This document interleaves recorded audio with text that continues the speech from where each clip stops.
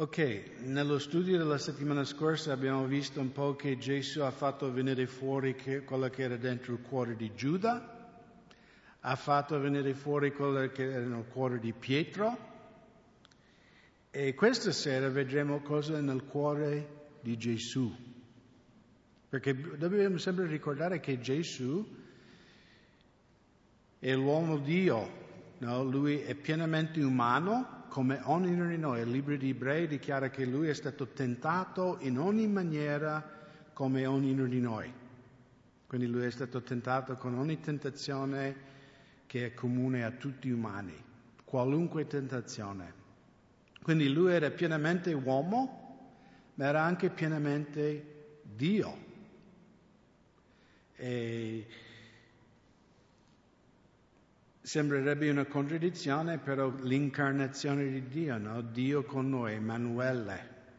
E vediamo specialmente in questa storia questa sera, questo momento nel giardino di Getsemane, e comincia qui in versetto 32 di capitolo 14.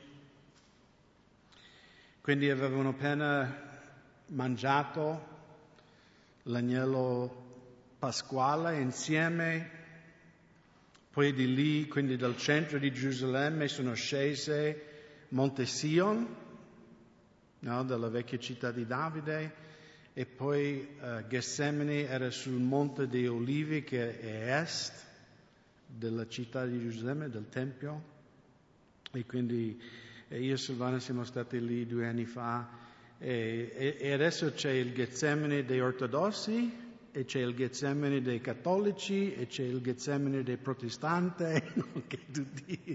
e ognuno ha il suo, come si dice, orto di olive, no? Che questo è veramente il posto, no? E poi alla fine, no? Dio è dentro di noi. Non dobbiamo andare a Gerusalemme per incontrare il Signore, anche a Montebelluna, Lui è qui con noi questa sera. Quindi non ci sono luoghi santi o tempi santi, noi siamo il Tempio di Dio. E quindi in versetto 32 poi essi arrivarono ad un luogo chiamato Getsemane ed egli disse ai suoi discepoli: sedete qui finché io abbia pregato. Allora Getsemane è 2 parole insieme. Semene è la parola per olio in ebraico. Il Nuovo Testamento è stato scritto in greco, però Getsemane è un nome ebraico che viene veramente di una lingua chaldei, no? E quindi semene vuol dire olio e get, o ketz, sarebbe schiacciato. No, olio schiacciato, pressato, e chiaramente olio di oliva. La cosa bella è che per chi c'era nello studio di Esodo, se volete girare in Esodo 27,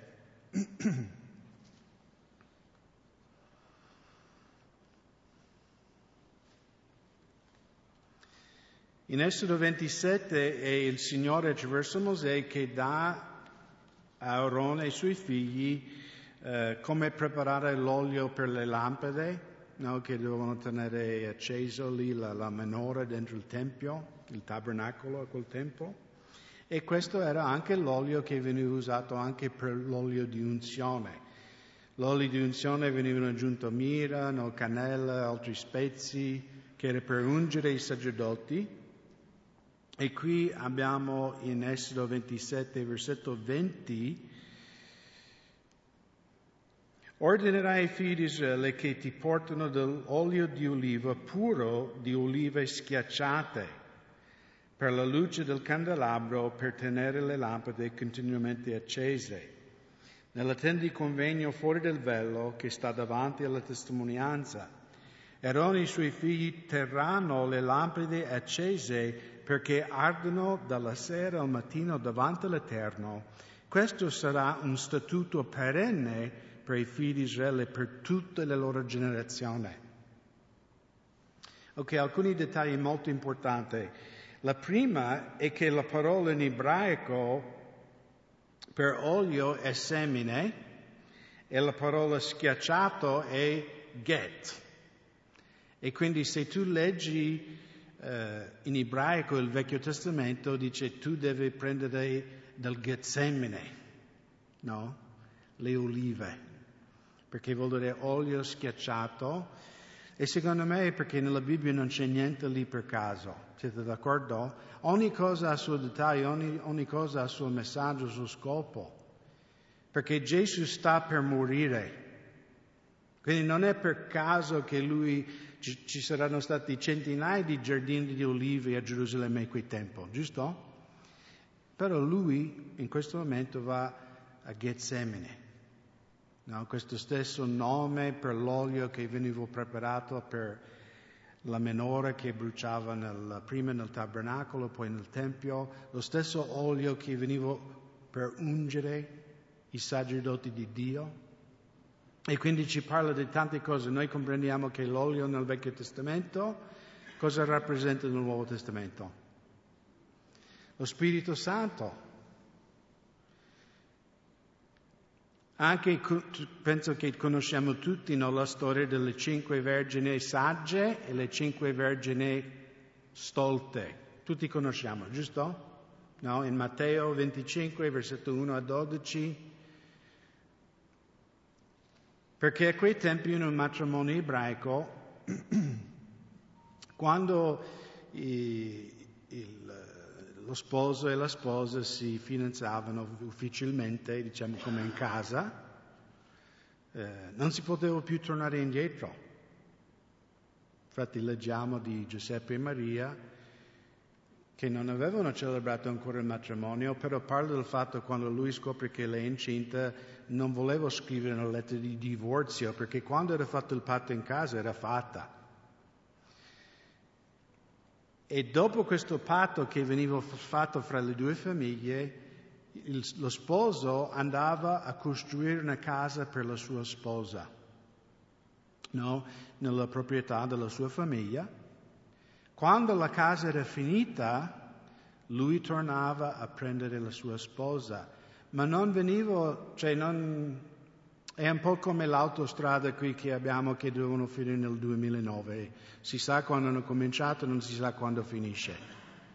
E anche il giorno in cui veniva lo sposo non si sapeva più o meno, no, che la casa doveva essere finita in questo periodo.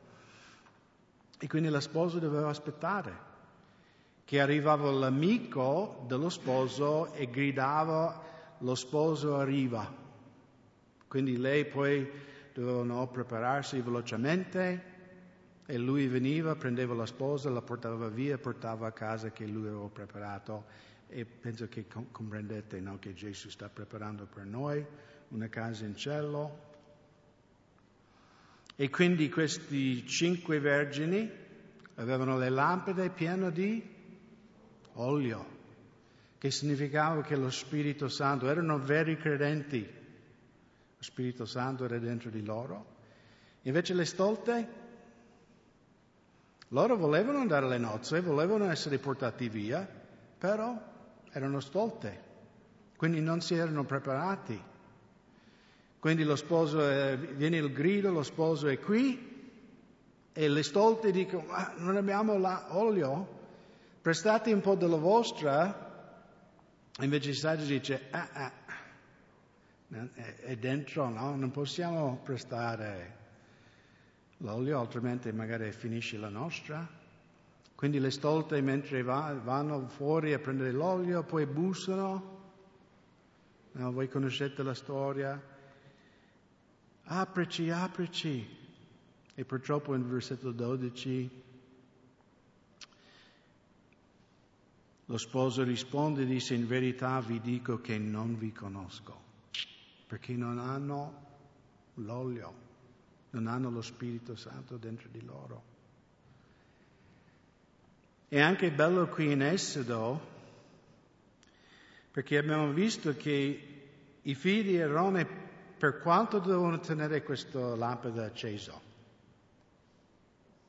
Fino a quando? Finché moriva Aarone? Fino a quando? per sempre, per l'eternità. Non doveva mai spegnersi. Dovrebbe essere acceso ancora oggi, la menorah, ma non sappiamo neanche dove è la menorah. E anche questo secondo me è significativo perché sotto la legge, no, noi uomini non siamo in grado di mantenere l'olio. Ci vuole una cosa soprannaturale, lo Spirito Santo, che viene dentro la nostra vita. E il fatto che gli israeliti non erano in grado di mantenere la lampada accesa perché loro erano sotto la legge e non potevano. Perciò è significativo che Gesù, perché la vera vittoria, sì, Cristo sulla croce è morto per i nostri peccati, ha vinto la nostra salvezza, però secondo me ha vinto in questo momento, perché qui Lui ha deciso di andare fino in fondo, perché viene tentato ed è lì che Lui decide non sia fatto la mia volontà, ma sia fatta la tua, Padre. Perché qui Lui combatteva, Luca, che Gesù addirittura sudava sangue, no? Era talmente stressato. E quindi Gesù attraverso la sua morte a Getsemane ha provveduto l'olio dello Spirito Santo per la sua Chiesa, che brucia ora per quando? Per l'eternità, dentro i nostri cuori. E quindi dopo che loro arrivano a Getsemane,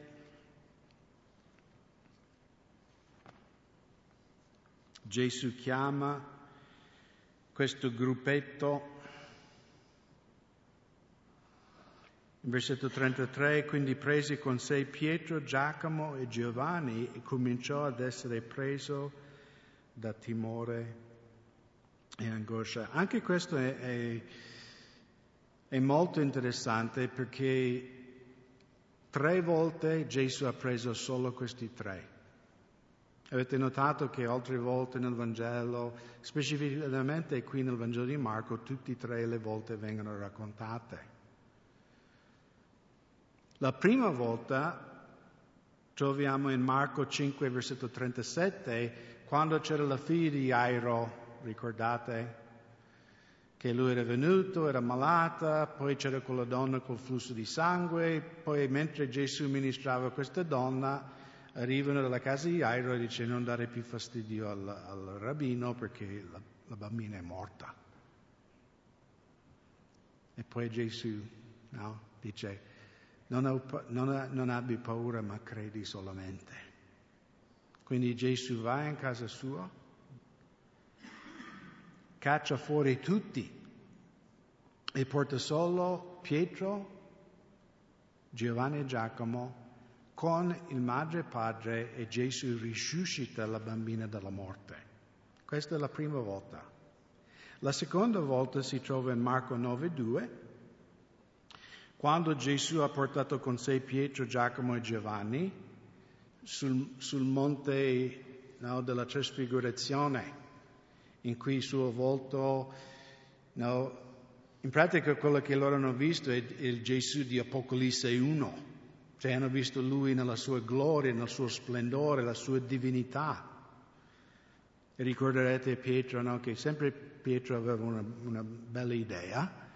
Signore, facciamo un tabernacolo per te, per Mosè e per Elia. E papà celeste ha detto, no, solo Gesù è l'unico a cui dovete adorare. La terza volta è questo qui nel giardino di Getsemane.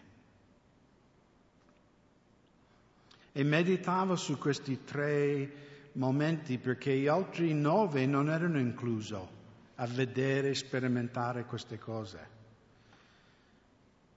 La prima volta che ha portato questi 3, Gesù ha fatto un miracolo e quindi loro hanno visto le grandi cose che Gesù fa. Hanno visto una delle grandi opere di Gesù. La seconda volta che Gesù ha portato questi 3, I tre hanno visto quanto è grande il Signore stesso. Ma quest'ultima volta hanno visto quanto era grande il prezzo che Lui doveva pagare per la salvezza dell'umanità. E mentre meditavo e pregavo su questo, secondo me c'è anche una progressione in un certo senso. Perché nei Vangeli le folle anche seguivano Gesù per i miracoli, giusto? Seguivano Gesù per il pane, per guarigione, per vedere l'operatore di miracoli, il profeta.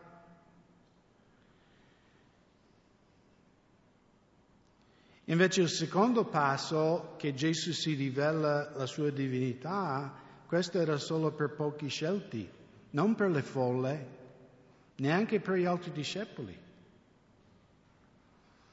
che potevano vedere, Gesù, scoprire quanto Lui veramente è grande. E quindi la prima cosa, i miracoli di Gesù potevano vedere tutti. La seconda cosa, potevano vedere solo discepoli e discepoli che hanno camminato molto intimamente con Gesù. Il terzo passo, però, di vedere la sofferenza di Gesù. E sai, tutti vogliamo vedere i miracoli, amen? Tutti vogliamo un aumento di busta paga, gloria al Signore, più soldi in banca. Tutti vogliamo vedere la gloria di Gesù. Ma quanti di noi vogliamo scoprire la sofferenza? O piuttosto dico, quanti di noi vogliamo noi stessi soffrire per il Vangelo?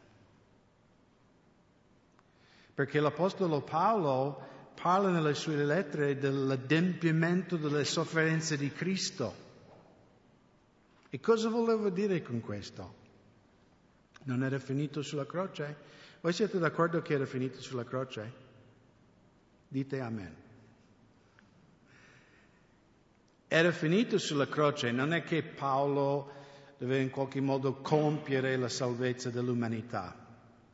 Però dall'altro canto, se Paolo non andava in Macedonia avrebbero ricevuto il Vangelo? No. Paolo ha dovuto fare sacrifici. Paolo doveva negare se stesso. Gesù ha fatto l'opera, ma qualcuno doveva portare la buona novella. E questo costava sacrificio. E almeno io, forse sbaglio, però io vedo questa progressione. Le folle vedono i miracoli, i discepoli intimi vedono la gloria, ma solo quelli maturi possono capire la sofferenza.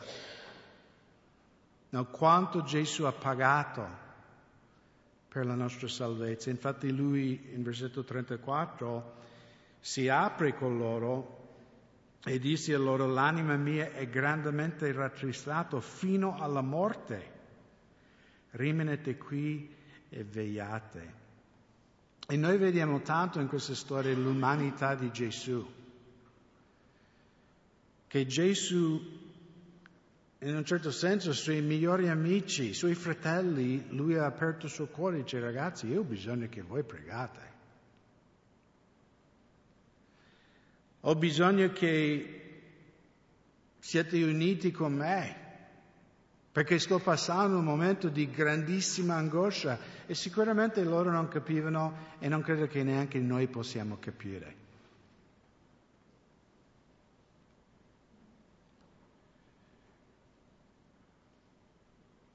Nel Vangelo di Luca, in capitolo 22, Luca ricorda che Gesù sudava gocce di sangue, giusto?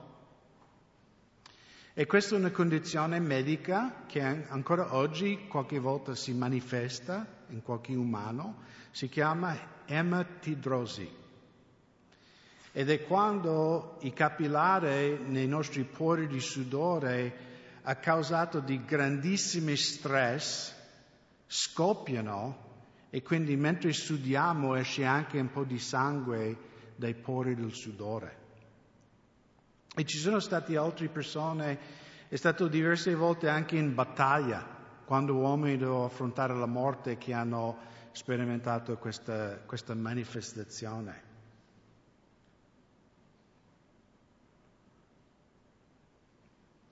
E Gesù diceva, la mia anima è grandemente fino alla morte. E io non credo che Gesù ha timore per la morte fisica in sé. Perché uno che è in Cristo, uno che crede in Dio, quando muore va col Padre, giusto?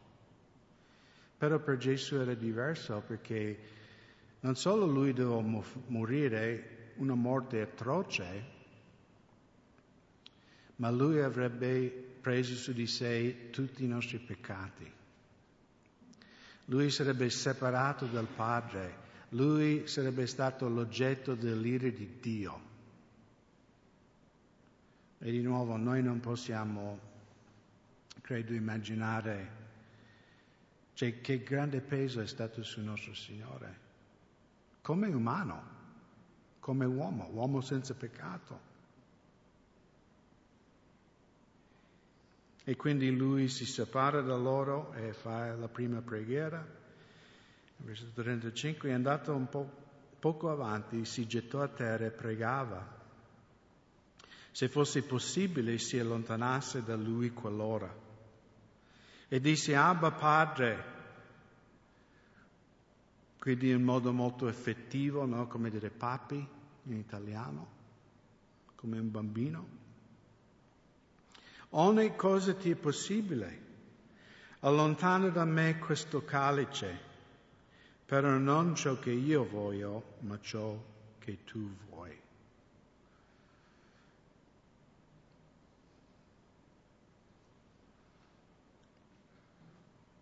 E qui è molto bello perché viene rivelata una cosa, che Gesù come uomo aveva un volere diverso di quello del Padre. Giusto? Gesù come uomo non voleva affrontare questa prova. E secondo me in tutta perché sapete che i calvinisti non credono nel libero arbitrio, ma anche Gesù aveva il libero arbitrio, come uomo. Io credo ipoteticamente che Gesù poteva anche decidere di non farlo, ipoteticamente, perché aveva il libero arbitrio. E lui riconosce, io non voglio fare queste cose, papi, ma non quello che io voglio, ma quello che tu vuoi. E credo che anche Gesù vuole che tutti noi facciamo questo passo, magari non davanti alla morte o la croce, però io credo che ogni giorno dobbiamo decidere la mia sia fatta o la sua sia fatta. Dobbiamo contare il costo, negare noi stessi, prendere la nostra croce ogni giorno. E non è facile. Lui parla qui del calice, che chiaramente parla della morte, della sofferenza, però secondo me è anche molto più profondo, perché il calice, per chi si ricorda anche lo studio in Apocalisse, anche nei profeti, nei salmi, il calice raffigura sempre l'ira di Dio. No, Salmo 75,8, Isaia 51,17, Geremia 25,15 parla del fatto che il calice dell'ira di Dio che gli empi lo berranno. E Gesù non era empio, Gesù era perfetto, era innocente. In Apocalisse 14,10 e 16,19 lì vediamo che Dio prenderà la coppa e lo farà bere tutti quelli che hanno respinto Gesù. Ringraziamo Dio che Gesù ha bevuto per noi l'ira di Dio. Siete contenti? Io sono contentissimo che io non devo bere l'ira di Dio, come Paolo dice in Tessalonicesi, no? Che noi siamo stati riscattati dall'ira che sta per venire. La Chiesa non è l'oggetto dell'ira di Dio, ma è l'oggetto dell'amore di Dio. E quindi in modo più ampio questo calice era come, cioè Gesù realizzava che io sarò giudicato da mio Padre, sarò separato da mio Padre, avrò quei peccati orrendi, cioè una persona pura e perfetta. Ogni omicidio, ogni abuso, ogni peccato, ogni crimine. Lui doveva prendere su di sé e poi essere giudicato dal suo Padre Celeste. Quindi dopo questa prima preghiera lui torna in versetto 37. Quindi tornato indietro trovò i discepoli che dormivano e disse a Pietro: Simone, dormi? Non hai avuto la forza di vegliare una sola ora.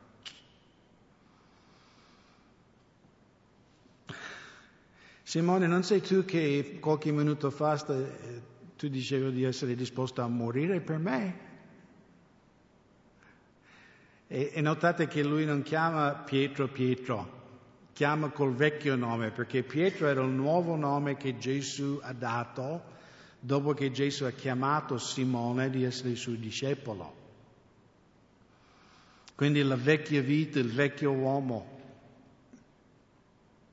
Nel momento in cui Gesù aveva più bisogno, Pietro che pochi minuti prima diceva: Signore, io morirò per te. Anche altri hanno detto: anche noi, Signore, anche noi moriremo per te. Invece tutti, quando Gesù aveva bisogno, dormivano.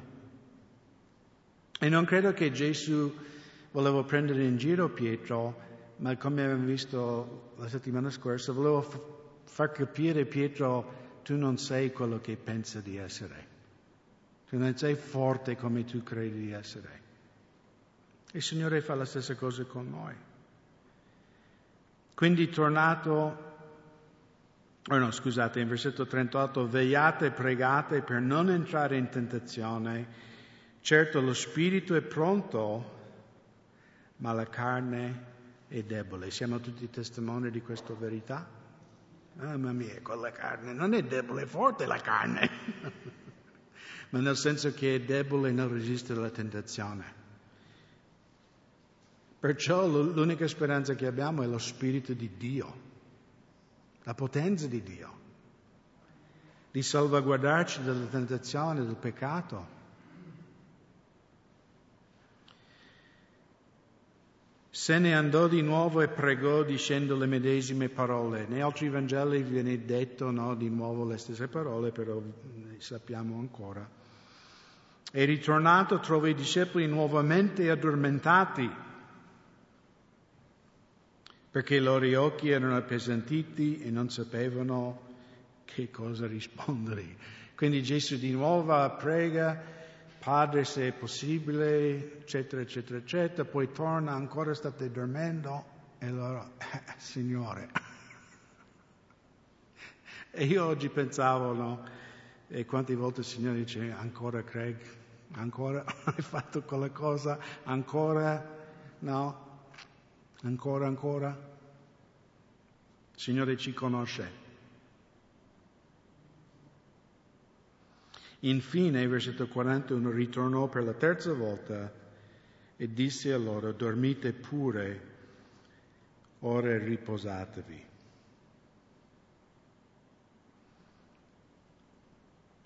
E poi qui nella scrittura sembrerebbe un secondo dopo dice alzatevi, però è chiaro che li ha lasciato dormire. E anche per me vedo la pazienza del Signore con noi. Anche 3 volte il Signore ci chiede di fare una cosa e 3 volte falliamo. Si dice: vabbè, dormi un po', se hai sonno. Perché alla fine lui era solo. No, non c'era nessuno con lui.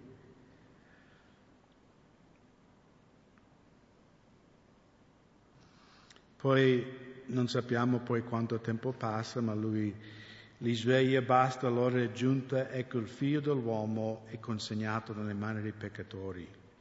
Alzatevi, andiamo, ecco colui che mi tradisce è vicino.